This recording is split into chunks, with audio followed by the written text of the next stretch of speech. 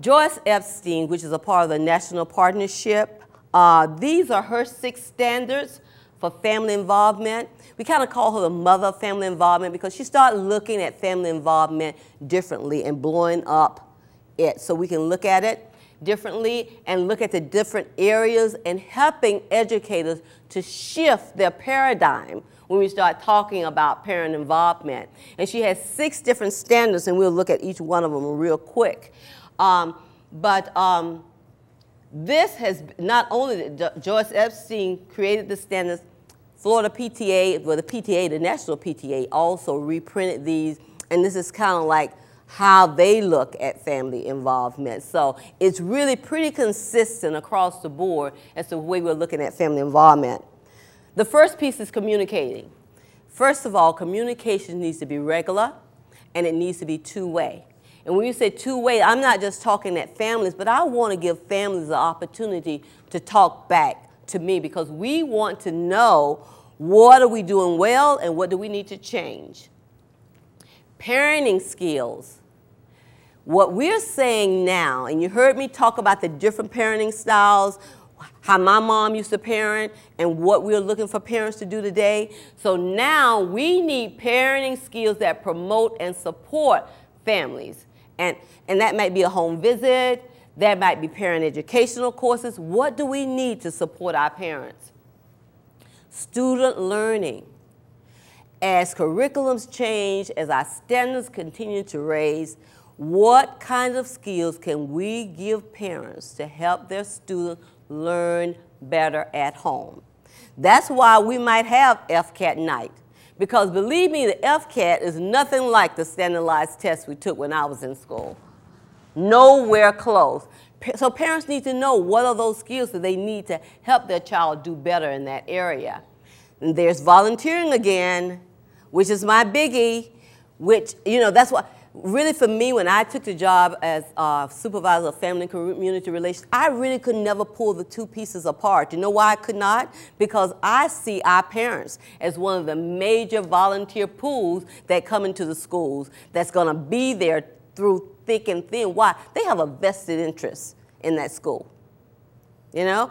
And if that school does well, I'm a part of this community. The school is a part of the community, so we're one big family. So we are there, and we support that school at all costs.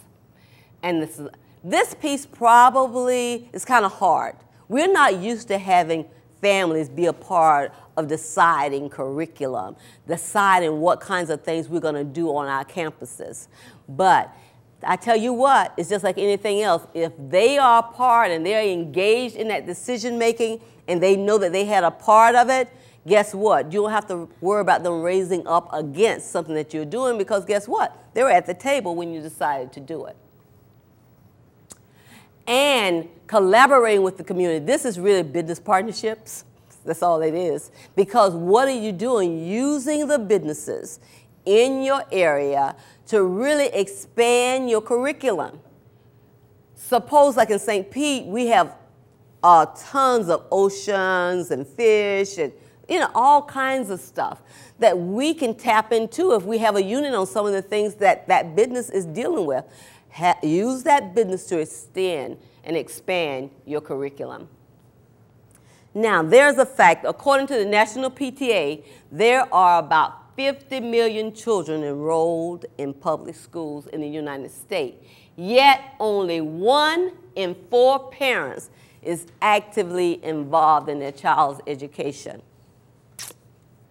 Pretty startling statistics. Why do you think parents aren't involved? Anybody want to tell me some reasons why you feel families aren't involved? I'm coming over here so we can get you on tape. Nobody's ever asked them to volunteer. No one's ever asked them. You're absolutely correct. To get involved. To get involved. Someone else? They're too busy. They're too busy? Some of them, I'm sorry. Oh, come on, come on. They just don't know how. They don't know how. Okay. I think some are afraid they don't talk well enough, don't understand well enough.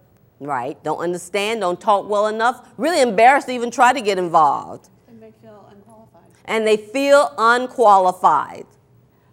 Excellent, excellent. And we already know that you don't have the qualifications as being a parent. But most of them, you're right, they don't feel that they talk enough, the educational level is not enough. Let's look and see how many of these we actually hit. Reasons parents are not involved: they do not feel comfortable. We got that one, didn't we? Do not feel welcome at the school. We've talked about that one. Do not believe they know enough. We got that. This is a smart group. Do not have transportation and child care.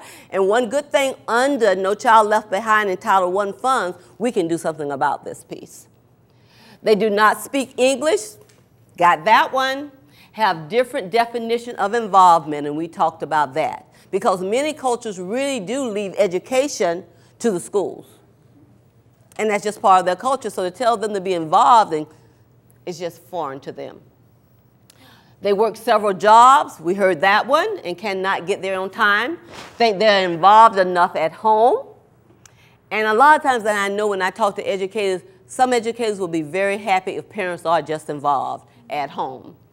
They feel intimidated by their environment, and they just do not know how to be involved. We got that one also. I added this one, and I've heard Steve Constantino myself, and he was a principal that went to a failing school. It was the worst in his district. And you know, he said he'd been wanting to be a principal. He was just so excited that he got to school, and then people really was like taking bets how long he was going to stay there. And so, and I love this story. The first thing that he did when he went there, because he walked into the front office with this tall desk, he was not acknowledged for the longest as he stood there.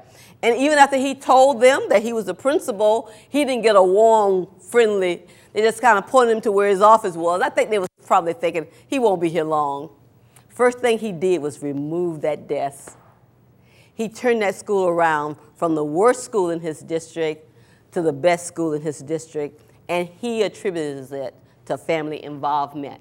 So he talks about true family engagement does not only help students, but also impacts the education of their entire family. Because I don't have to tell you, you have families in your schools that never had anyone to graduate from high school.